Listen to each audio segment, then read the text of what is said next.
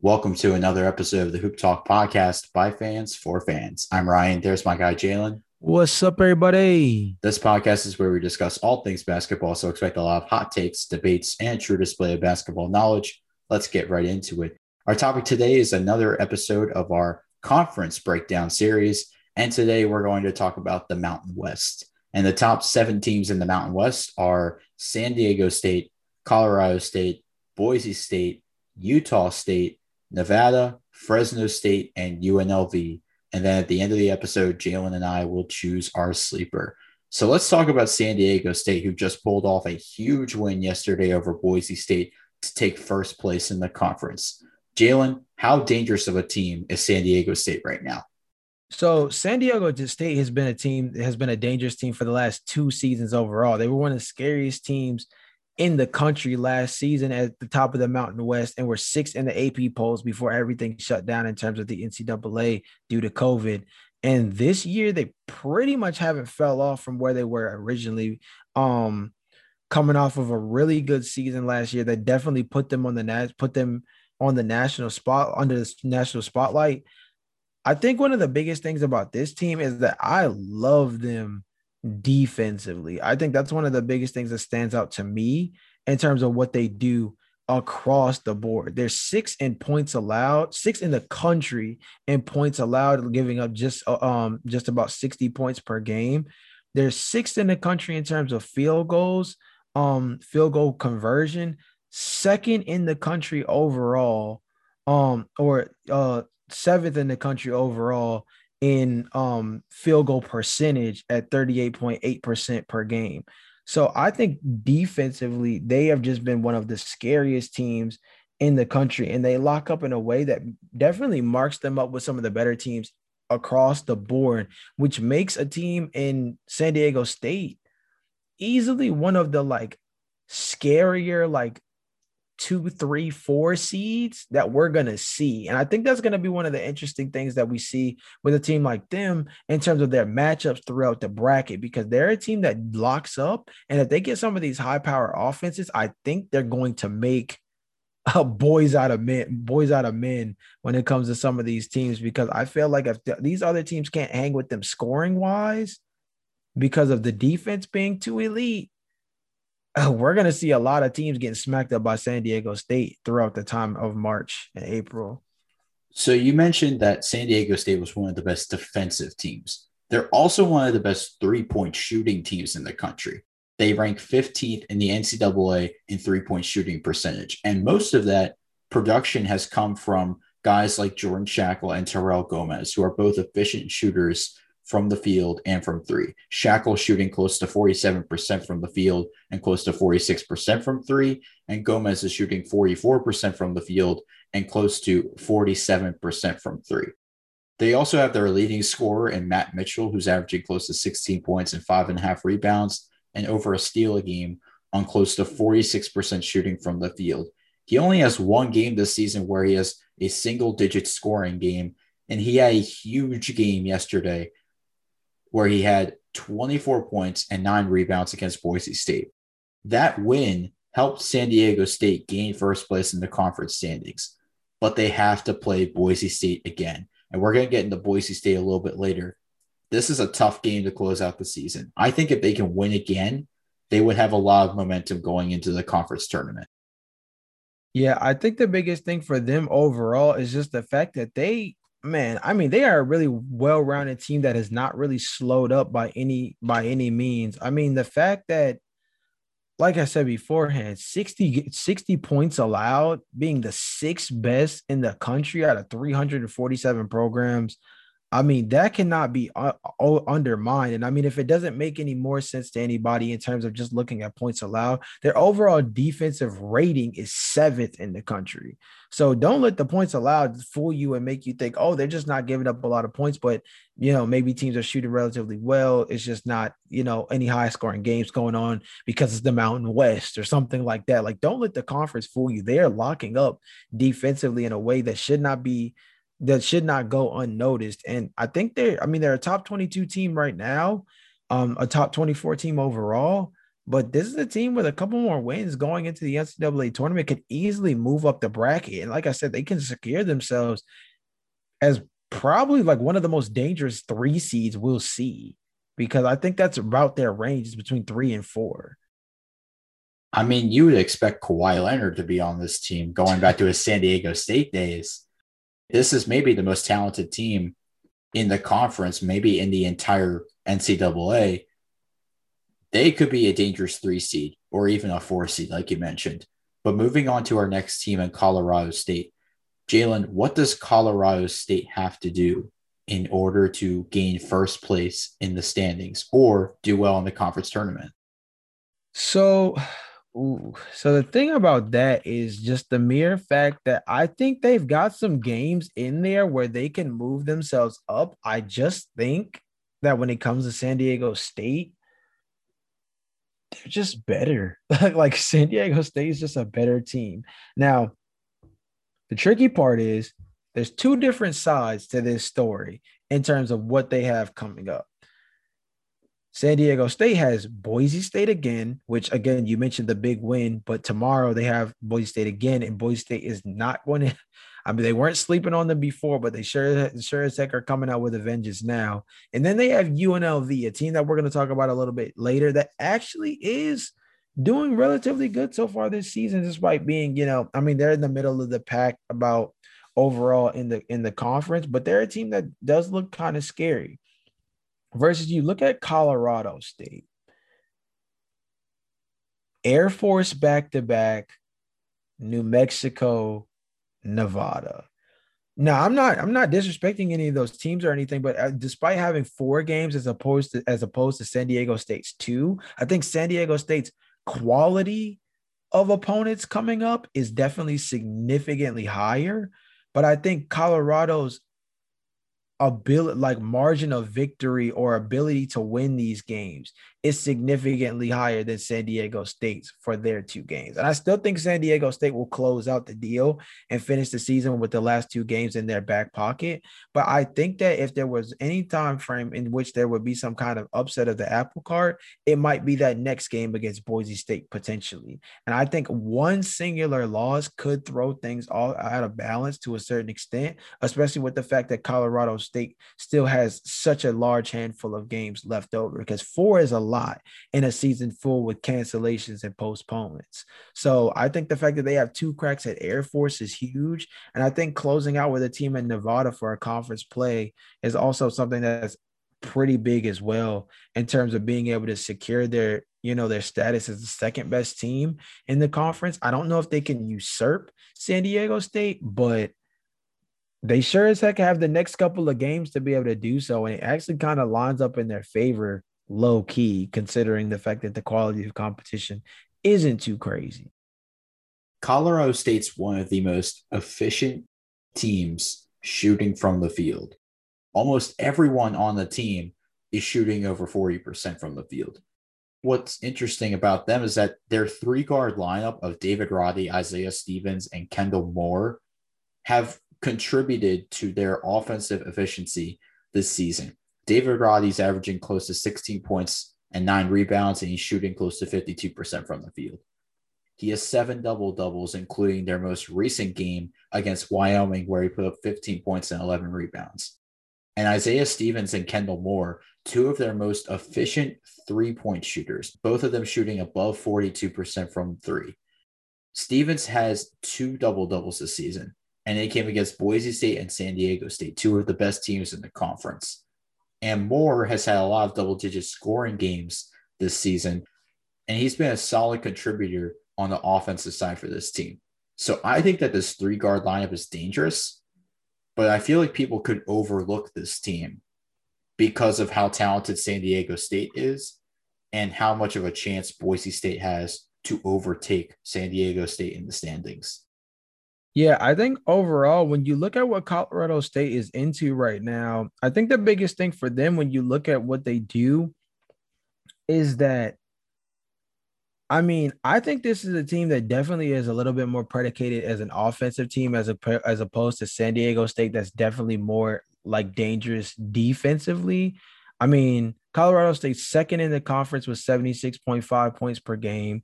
They assist the ball at a high rate, third in the conference with 15.1. They take care of the ball really well in terms of only having 15, averaging 15 turnovers per game, which is honestly pretty good considering the assist to turnover ratio is not too wide, but relatively well. And they shoot the three really well, 39.2%. I think those are all really good standouts. The other thing that was really interesting is the stat that you mentioned about everybody shooting at least 45% or better, because pretty much everybody's shooting either near 45% or over 45% from the floor. And literally the only player who's not is Trace Young. He's only played 5 games and hasn't started any of them. Even Nick Bassett, who's only played 3 games, he's pretty much shooting perfect from the floor. Other than that, everybody else has played a significant amount of games. Um, Pretty much played all 18 for the most part, except for Kendall Moore, who's played 17. Everybody else has played um in these 18 games and is shooting, like you said, 45% or better, which I think the fact that that kind of clip is across the board just shows you how team oriented their style of basketball is. And I think that goes to show you why their efficiency is where it is. I mean, they're also first in the conference in terms of 2 point percentage as well. So I think you combine that with the fact that they're one of the better assisting teams in the conference. They share the ball well, they shoot the ball relatively efficient across the board. They're just a really well balanced team. And although it doesn't seem like everybody's averaging 10 points per game while throwing in the fact that everybody's so efficient, I think that the fact that they have that three-headed monster of Roddy Stevens and Moore at the top, and that everybody can shoot the ball relatively well. You never look at somebody and wonder whether or not they can be trusted in the closing moments of a ball game because everybody shoots the ball super well. So they're going to be a team that I think is going to be really good at closing games in conference play. And I think that's going to be huge in the tournament because ironically, I don't see too many teams coming out of the Mountain West in this tournament. And so that means they're going to have to kind of make sure that they secure their top spot around this top three area where they stand right now. Moving on now to our next team in Boise State. Jalen, how much of an effect does Derek Alston Jr. have on this team? So I really like Derek Alston Jr. And ironically enough, it was really interesting that we're doing this podcast today because I was just listening to a guy in Sam Vecini, a guy who does a lot of NBA draft work, and he was talking about Alston as a potential top 60 guy in this upcoming NBA draft. 6'9" guard, 190 pounds, and I mean, he's a stud. 18.2 points per game, 3.4 rebounds per game, 2.3 assists per game. I think those are all really standout level statistics. I think one of the biggest things that stands out to me though overall is 51% from two, 42% from three, 85% from the free throw line. So we got a near 50-40-90 guy, which is something that is very unprecedented, even in especially in the NBA. It's something that is very unprecedented. But in college, it's one of those things that definitely has been a bit of a struggle too, in terms of being able to see guys shoot the ball at such a relatively efficient clip. If I'm not mistaken, Ryan, I think we might have actually had Derek Alston as an unsung hero once upon a time in the NCAA. So shout out to bro. He's been extremely consistent since we shouted him out, and he's been killing it all season overall. So I think Derek Alston is one of those players that I think is going to make Boise State really scary as the third best team in the Mountain West. And I think that's the tricky part about the fact that San Diego State has to see them again. And I think Derek Alston's out for blood this time. So I think it's going to be really interesting to see how he comes into his own in this game and how he puts Boise State on his back against top level competition, because honestly, games like these against San Diego State, I think are going to define what his draft stock looks like moving towards the end of the season. He's a senior, so the declaration is possible. And if he's going to be an NBA prospect, I think he's a guy that against top level competition, if he plays well, could squeak himself into the bottom part of the second round. We did mention, Jalen, that Derek Alston Jr. was one of our first unsung hoopers. We were talking about NCAA unsung hoopers, and we were looking outside the Power Five. And this is a guy that I brought up because mainly he is a bucket getter. You mentioned some of his stats and how he's averaging close to 50, 40, 90. This is the perfect time for him to be playing his best basketball. Looking at the last 4 games, 27 points on 50% shooting from the field, 75% shooting from three against UNLV, 26 points on 47% shooting from the field and 50% shooting from three against Utah State in the first game, 23 points on 47% shooting from the field and close to 43% from three against Utah State in the second game, 29 points on close to 48% shooting from the field and 37.5% from three in an overtime loss to San Diego State. He also has multiple games this season with 2 steals. So he can get it done on both sides of the floor. And I feel like Alston Jr. is going to be the guy that Boise State relies on when they need scoring. To say he's out for revenge may be an understatement because he could end up having a 30-10 game against San Diego State. Yeah, I think it's going to be very hard pressed against San Diego State considering their defense is so elite. But I think that if there was any guy that I would trust in this conference to be able to go ahead and get his own buckets against one of the better defensive teams in the country, I think it would be Derek Alston. I think one other thing I want to point out about him is just how balanced his game is. I thought that was something really interesting when I was looking at his statistics. Obviously, the 50, 40, 90 part of things definitely is something that's really intriguing. But like talking about the way that he goes about getting it, 6.3 3-point attempts alongside with 6.4 2-point attempts. So he's averaging just under 13 attempts from the floor overall in terms of shooting attempts. But it's a very balanced, even keel split between playing inside and playing behind the arc. And I think that balanced style of game is what really keeps him so controlled. And I think that's one of the other things that makes him extremely dangerous as an NBA prospect because he's a legit 3-level scorer that I think is going to be extremely dangerous moving forward. I think another guy who I think we just need to show some love to is Abu Kigab. I think he's a guy who, I mean, this is his second year with Boise State after having his time with Oregon. And it was kind of hard pressed. He never really played much at Oregon, but you can see that with the legit playing time this season, he's taken a significant jump from where he was earlier on in his college career. I mean, he's played in all 23 games, started all 23 games so far this season, shooting nearly 48% from the floor, which is huge. He's struggling from three, but he's never really been a high volume 3-point shooter.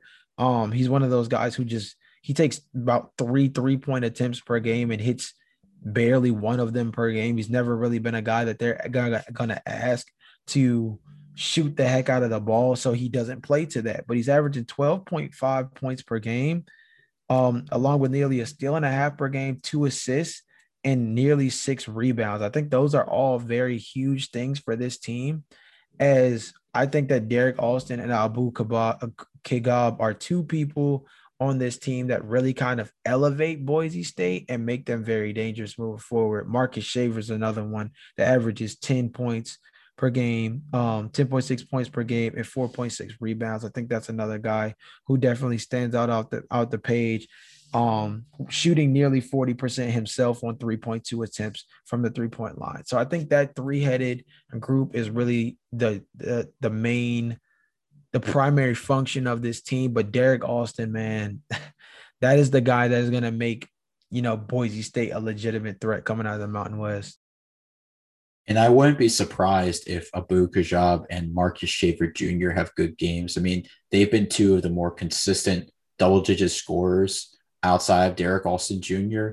I think that it wouldn't be surprising to see that Kigab and Shaver both have some good games in the conference tournament and the NCAA tournament. Moving on now to Utah State. Jalen, who do you believe is a player that stands out for Utah State? So, I mean, The player who comes to mind is Neemias Queta. I mean, he's the guy who overall, he's the guy that just seems to be Mr. Do It All as a legit two-way player at 7 foot tall, even. I mean, built like golly, built like somebody out of a wrestling film. The dude is legitimate physical, big body down low, 7 foot, 245 pounds, even kill. And he's a guy right now that's averaging 14.2 points per game, 9.2 rebounds, 2.8 assists, nearly a steal and a half per game, and 3 blocks per game, which is freaking insane, by the way. That is some crazy stuff right there. I mean, he's probably single-handedly the reason why this team is top 30 in blocks in the country. It's just because he single-handedly is carrying with 3 blocks per game, while no other player on his team is even averaging a single block per game. That should go and tell you something, that a guy can single-handedly carry you into the top 30 in blocks per game, while also this team being a relatively strong defensive team. When we talk about what they do in terms of keeping points off the board, they're also 26 in points allowed, in terms of only giving up about 63 points per game in the country, which I feel like is huge, along with being 17th in the country in terms of field goal percentage allowed, with standing at 17th in the country, with only allowing 39.5% for opponents shooting wise. So I think that Neemias Queta is obviously the guy that stands out the most, just because he is truly a two-way player at 7 foot tall for this team. I think that it's really interesting how this team is kind of like transitioned a bit, because if you look at this team right now, like they've improved significantly from the defensive end. So if we look at where they were beforehand, last season they were 36th in the country in points allowed, and they were 19th in the country in terms of defensive rating. This year, they're 26th in terms of points allowed, and they're 12th in terms of defensive rating. So they've improved defensively, despite having a guy in Sam Merrill last year, who was a really good standout for them, who's now, in the NBA. And although he was more of an offensive oriented guy, he was a guy who played very scrappy defense and helped with setting the tone defensively, as a guy who played off sheer effort.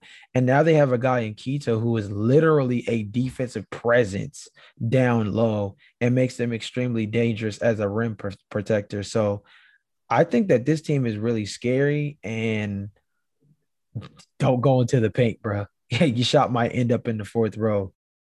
You mentioned Sam Merrill, who was one of their best 3-point shooters on the team, and he was also one of the best 3-point shooters coming out of the draft.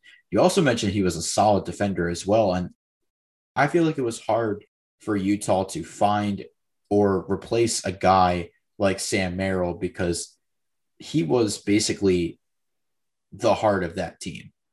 And now you have another guy, Neemias Queta, who I would argue is the heart of this team. Let's talk about Neemias Queta more, just outside of his stats. The team allows the offense to go through him. He is averaging the most points, the most rebounds, and he has 9 double-doubles this season. He actually put up back-to-back double-doubles this season against Boise State, who's one of the best teams in the conference. He ends up putting up 32 points, 10 rebounds, and 2 blocks in the first game. And then he puts up 30 points, 11 rebounds, 2 blocks, and 3 steals in the second game.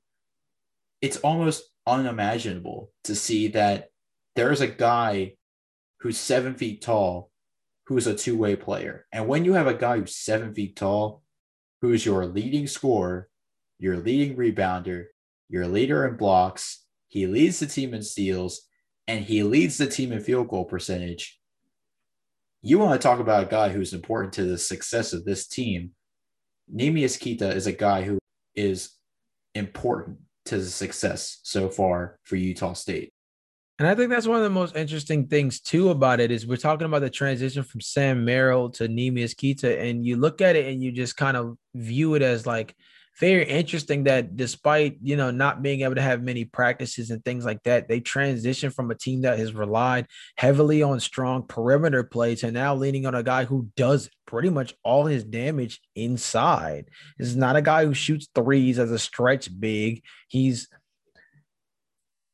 in a less dominating kind of way, especially considering the level of competition he's playing against, which is not significantly lower, but definitely lower than what's in the Big 12. He's kind of Udoka Azubuike-esque in terms of what he meant to Kansas.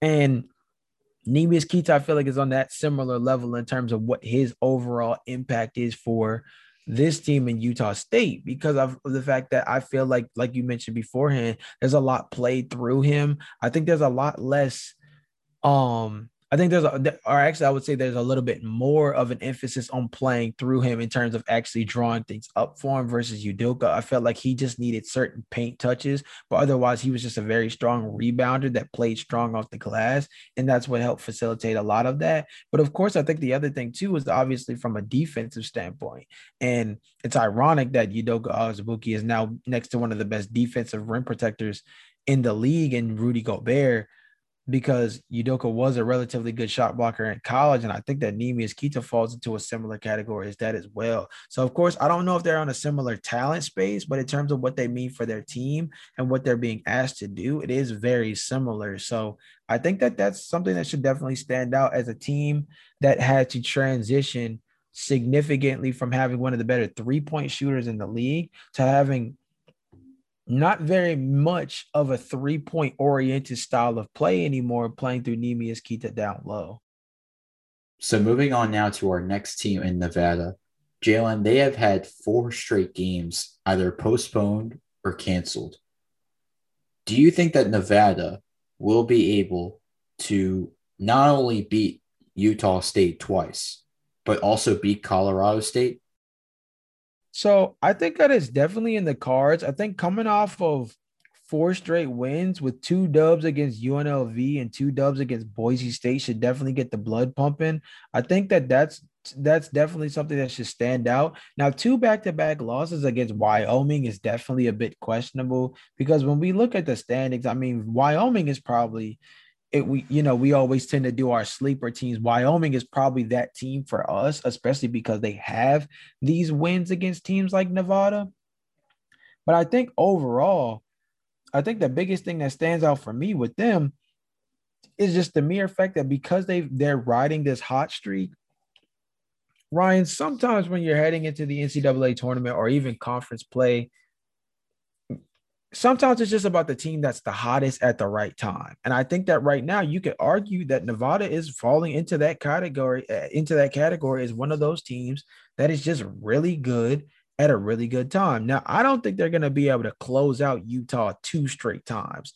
I don't think they're going to be able to do what they did to Boise State and to UNLV to Utah State, just out of the fact that I think that Utah State just has a completely different style of play than those other 2 teams. And I don't think that Nevada has the kind of inside presence to hang with a guy who we've been just raving about for the last 2 minutes and Neemias Queta. I think that's going to be really hard of a matchup for them to be able to line up with, especially considering the fact that if you just kind of take a look at the circumstances that they're working with, I think the guy that you're expecting to go up against Neemias Queta is Warren Washington. And I hate to say it, but if we're talking about having an inside presence battle, Neemias Queta's killing Warren. Sorry, it's not even close, unfortunately. So I think it's going to be really interesting to see where they go in terms of that. But they got 2 bucket getters up top in terms of what they got coming out the backcourt. I'll let you kind of go into what they got in terms of that dynamic with Grant Sherfield and Desmond Cambridge. But I think that they can be dangerous against Utah State. And I think if they can at least snag one of those off, that'll be huge. Now, Colorado State is another animal, but I think that the backcourt that they have is just lethal enough to give them a puncher's chance. And it's the closing game of the season. And I think it's going to mean a lot more to them than it's going to mean to Colorado State. And that's going to have their antennas peeled, turned up to the max as a game that should be circled on the calendar to close out the season. I feel like if you're expecting guys to step up, it's this backcourt of Grant Sherfield and Desmond Cambridge. I think that there's so much riding on the line for Nevada. I think Nevada right now, this could be a team that ends up being either a 7 seed or an 8 seed. I think that this team does have a lot of talent. I think it really just falls on their backcourt. I think they have maybe the most underrated backcourt, not only in the conference, but maybe in the entire NCAA. You mentioned they have 2 bucket getters, Grant Sherfield averaging close to 19 points a game and 6 assists. He's shooting 44% from the field. The last 5 games, he's played some of his best basketball. 26 points against Wyoming in the loss that you mentioned. 15 points and 11 assists in the win against UNLV. 18 points and another win against UNLV. And then Nevada beats Boise State twice in a row, and Grant Sherfield goes off for 20 points and 14 assists and 3 steals against Boise State in the first game. And then he goes off for 29 points, 8 assists, and 6 rebounds and 2 steals in the second game against Boise State.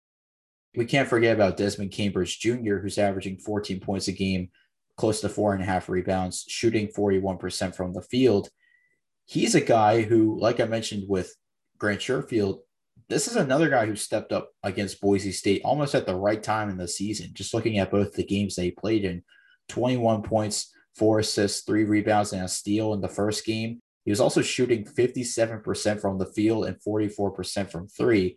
And then he put up 17 points in the second game against Boise State while shooting 50% from the field. I think in order to beat Utah State, they have to rely on their backcourt. I think that I would take Nevada's backcourt over Utah State's backcourt. You mentioned the inside presence with Neemias Queta. I don't think that Nevada has a guy who can match up well with Neemias Queta in the paint.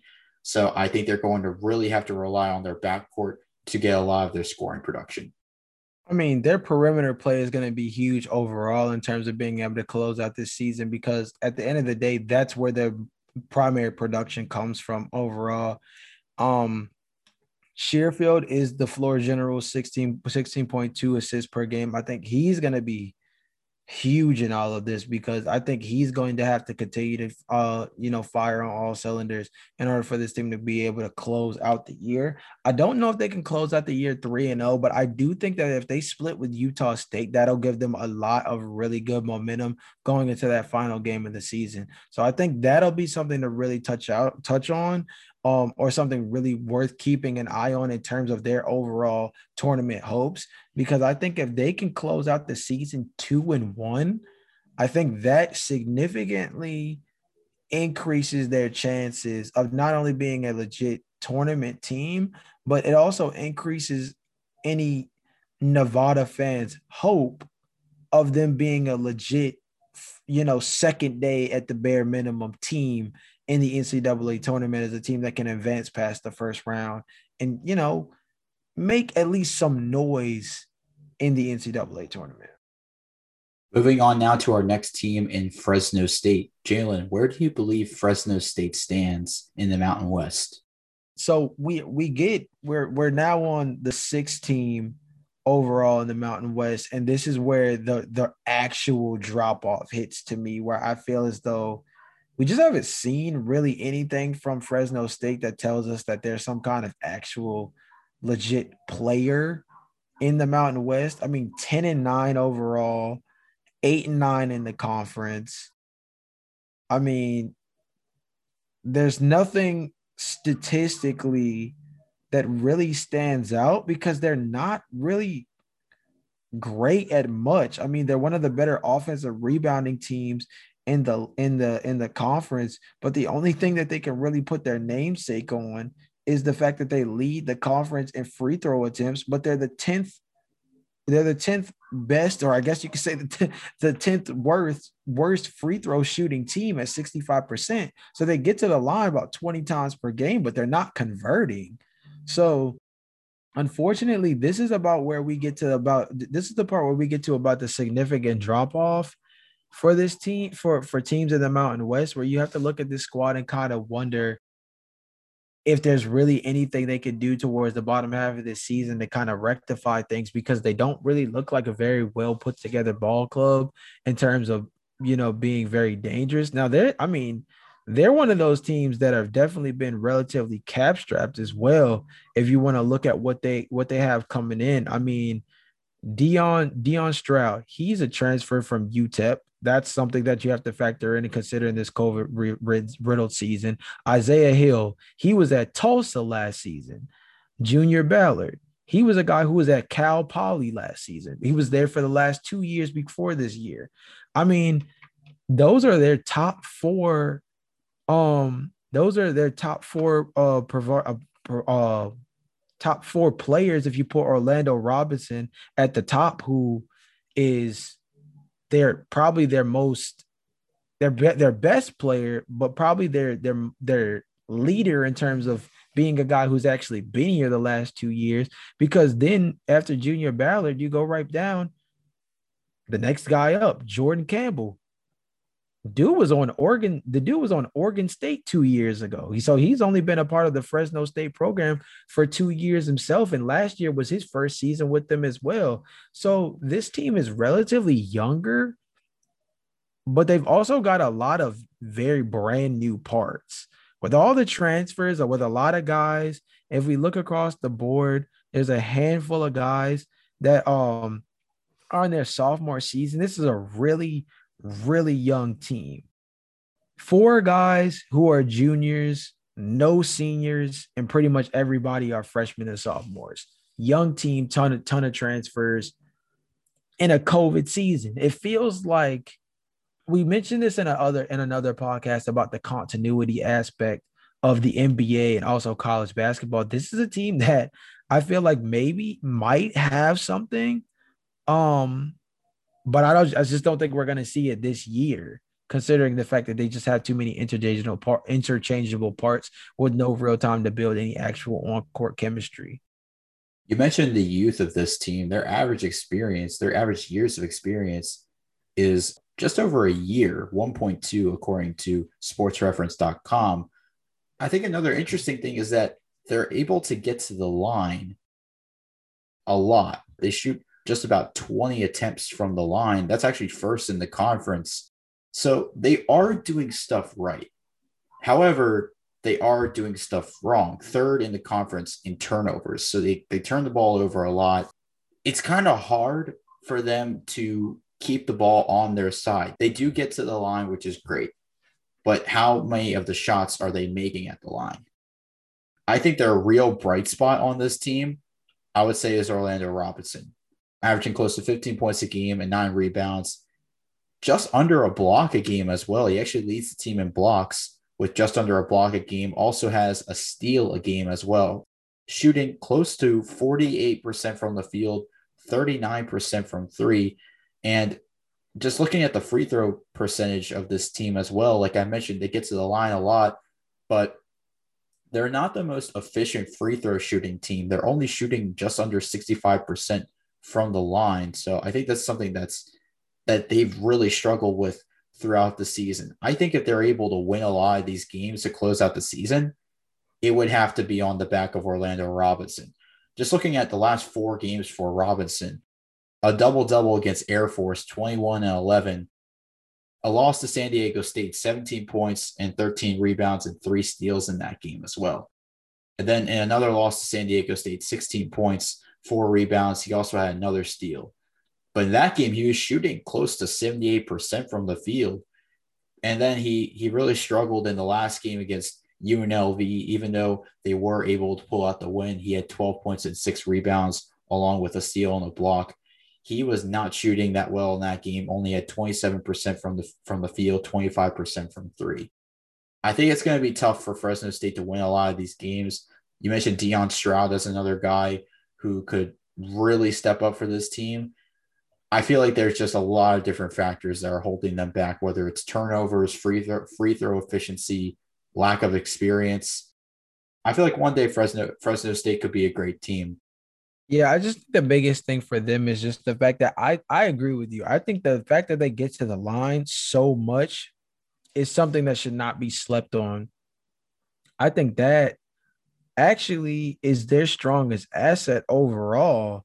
And I mean, they're a top 60 team in the country in terms of free throw attempts, which I think is also something that should be really commended because it means that despite all of these guys being young, they're playing relatively aggressive. But at the end of the day, I think the difference between winning and losing really would come down to if they can improve from the free throw line. If they can improve as a free throw shooting team, that significantly turns their overall success around in a really roundabout kind of way. Because since they're getting to the line so much, they're basically leaving points on the table. And honestly, there's a handful of situations where we could probably look at these games where they probably lost themselves some situations. Like, I mean, honestly, if we look at the most recent game against UNLV, that was a team that they beat by just about 3 points on the back of Isaiah Hill, who had 19 points per game. That I think when they play a game like the one they did against Fresno State, where they had Stroud with 18, Holland with 12, Hill with 19, Robinson with 12. I think that aggressive style of play is when they are really dangerous. Then you have the games like San Diego State, where we know how they strap up on defense, and I completely understand that. But that's a game where they only get production from two guys in Robinson and Stroud, and then nobody else besides besides Jordan Campbell can even crack 5 points. Now, I guess you can chalk that up to San Diego State's defense, but I mean, I don't know if that's relatively accurate because I wouldn't say that Utah State is nearly the same defensive team as San Diego State is. And in that game against Utah State earlier in the season, nobody cracked double digits. So this is just a team that's really inconsistent, but they're also really young too. So, like you said beforehand, they have the potential to maybe become something down the line, but they just have too many new parts, a lot of redshirt guys, a lot of transfer guys, not enough time to really get any practice time in. I feel like they've got something brewing up, but I can't necessarily label them as a dangerous team right now. Moving on now to our last team in UNLV. Jalen, do you believe UNLV has a chance to make the NCAA tournament? So unfortunately, Ryan, for those who are old heads in the NCAA game, this is not the running rebels of old at all. This is not really that kind of physical, powerhouse kind of team. This is a team that I feel like is it's a good squad.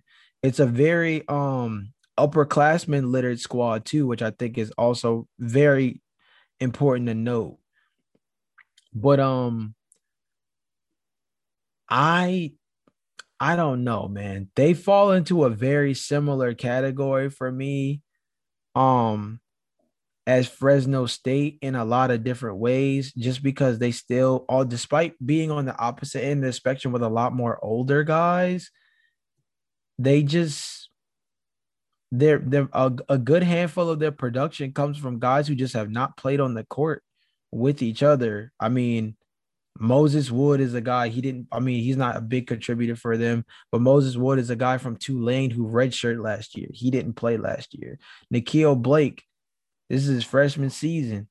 Cheek Mibok DeYoung is one of their longest standing guys who's been here all 4 years. But then you look at their top three producers. Caleb Grill, he was at Iowa State last year. David Jenkins, he was at South Dakota State. The year, not last year. He had the red shirt last year and was at South Dakota State the 2 years prior. And then Bryce Hamilton is a guy who's been another mode of consistency for them in terms of being here the last 3 seasons. He's obviously their best player with 18.7 points per game, 6.1 rebounds per game, and 3.3 assists. So like when you look across the board, like they're starting five slash their top 5 to 6 producers are not really guys who've actually really played with each other. And that's another one of those situations in terms of interchangeable parts. So I I I again I think Bryce Hamilton is legit. I think that another year of school will probably do him really good. And I think that he can make UNLV pretty scary next season, with a little bit more continuity built up between this team. But man, like I said, this is not the running Rebels of old for sure. But I mean, they got some games in there that definitely make you scratch your head and wonder whether or not they could be a lot better of a team right now than they already are. I think UNLV, there's some talent there. I don't know how much there is, though. I think that Bryce Hamilton, you mentioned, is a guy who can really step up for this team. He's averaging close to 19 points a game, 6 rebounds, and 3.3 assists. I think that he's a guy who, if he comes back for his senior year, can make this team great. Another guy who I think can make this team great is David Jenkins Jr., another junior who could possibly come back his senior year. He's averaging close to 15 points a game, 2.5 rebounds, 1.5 assists a game. It's just interesting that this team has not put up the same kind of numbers that they did the year before. Just looking at last season's numbers statistically, they were second in the conference in points per game. They were one of the best rebounding teams in the country. They were first in total rebounds, first in offensive rebounds in the conference last year. And they were a top 30 rebounding team in the entire NCAA. They were 29th in total rebounds with 39 per game and 24th in offensive rebounds with 12 per game. They were second in the conference in terms of points per game with 76. So they were getting it done last year. But I feel like it just comes down to a lot of the players that they didn't have the year before. Amari Hardy was a huge guy that was there for them last year, averaging 14.5 points a game last season. Donnie Tillman, another guy, 10 points a game, close to 5 rebounds. Elijah Matrew-Long, who was averaging close to 13 points a game and 3 rebounds. He was a senior last season, but I just think that it's a combination of guys that they lost from last season and the production that they took with them. They've had a lot of roles to fill this season, and I feel like UNLV has really struggled to do so. Yeah, I think the biggest thing is for me is there's a few games that I just want to point out that I feel like should give UNLV fans a little bit of hope in terms of what this could potentially become. I want to start with the 2 games against Colorado State earlier in the season. Hamilton had 23 points and 6 rebounds in a game where they only lost to Colorado State 74-71. I think that's notable. They followed that up with another game, back-to-back games against Colorado State, in which Hamilton went for 28, along with David Jenkins Jr., who had 29 in that game, and they lost 80-83. Those are 2 really close games against a top-level opponent in their conference.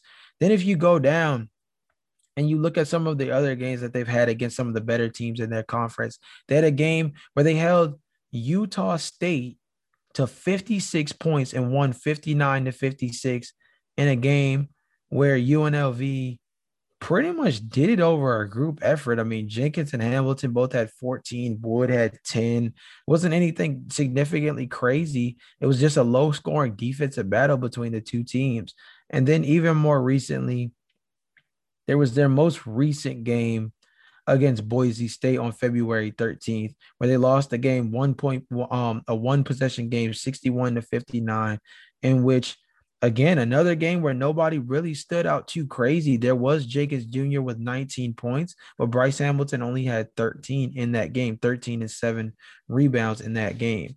But what I'm going to say off of all of this is that they've had a lot of close game encounters with a lot of top-level teams in their conference with, mind you, these are teams with a lot of returners, a lot of teams that were kind of already built to be winning programs in the Mountain West as squads that were relatively good last season and are kind of just building off of last year in this season, considering the fact that they didn't get to produce in the NCAA tournament last year. So I mean, they're playing against top quality competition within their conference and hanging around, despite being a squad that kind of needs to, gel all the pieces together. So it's kind of interesting to see what they could become because they do have a good handful of upperclassmen on their team. So it'll be interesting to see how that dynamic changes things. But moving forward, I mean, considering how many games they have sample size wise against some of the better teams in their conference, there's a pretty good chance that this team could turn into something a little scary moving forward if they can get those guys to gel maybe next season. So moving on now to our sleeper, Jalen. Who is the sleeper in the Mountain West? So I kind of teased this earlier when talking about a matchup with them, but I think it's Wyoming. This is similar to where I stand with a lot of teams once you get this low in the conference, where it kind of does have a lot to do with not just who's the next best team in terms of like conference record, but just overall potential, right? Like San Jose State, Air Force, and New Mexico are the only other teams. None of them have at least 7 wins. The rest of the conference has double digit wins overall. The other thing is that Wyoming is really only one win away from being tied with UNLV in terms of record in conference play. Throw in there that San Jose State does not have a single win on the road. Air Force only has 1 win on the road, 1-6 on the road, and then New Mexico is 3-7 on the road, which I mean, they haven't had a single home game yet. They've been playing on a lot of neutral sites, so that's relatively unfortunate. But Wyoming is just the next best team left over. I mean, overall 12-9 records, 6-5 at home, 4-4 at even 500 on the road, 6-8 in conference play. I mean, I think the biggest thing that stands out for Wyoming is also just the fact that they have some relatively good games, and they are a very small 2-point loss to Colorado State on February 4th.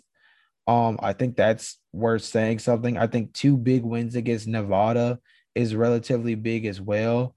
I just think that they've had really tough games against teams like Boise State, San Diego State.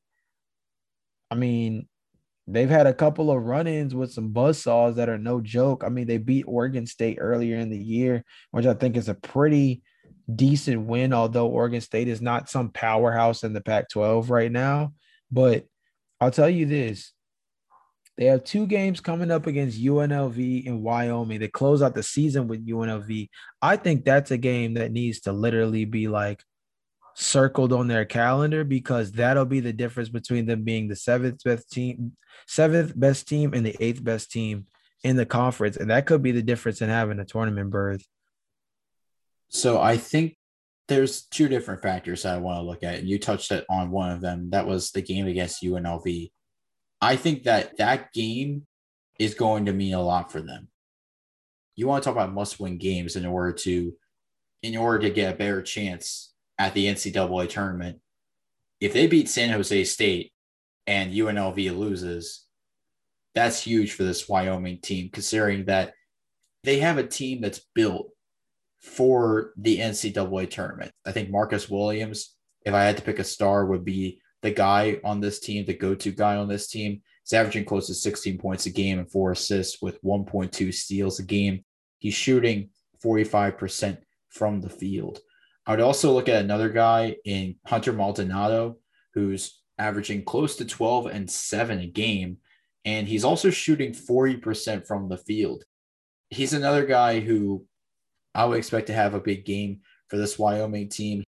He had a huge double-double in the win against New Mexico, 14 points and 16 rebounds. He also had a steal to go along. I just think that it's going to have to come down to the 2-guard lineup of Williams and Maldonado for Wyoming to close out the season strong. And I think they have to make a strong run in the conference tournament. Yeah, I think that overall, I mean, when you look at Wyoming, like I said beforehand, that last game is going to be really important. I mean, the game against UNLV is pretty much a definer for this season for them. I think that they have a legitimate chance, but I think overall, I mean, if I'm naming somebody who's a dark horse, I don't know how much of a dark horse you can be as a third best team in the conference, but I think Boise State is one of the scariest teams coming out of the Mountain West. Honestly, I think San Diego State is a known commodity. We've seen them over the last couple of seasons be kind of scary. And last year in particular kind of gave us the blueprint as to what they could potentially be. The Aztecs are definitely a lockdown defensive team. But I think that having Alston Jr. on the team for Boise State is going to be a really, really big wild card for them moving forward. And I think that Boise State is legit scary. So transitioning to our question of the day for our fans, which team in the Mountain West do you believe could make a huge run in the NCAA tournament? This has been a great episode today on the Hoop Talk podcast. Of course, make sure when you subscribe to us on Apple, you rate our podcast 5 stars and subscribe to us wherever you get your podcast. We'll see you guys next episode. Peace.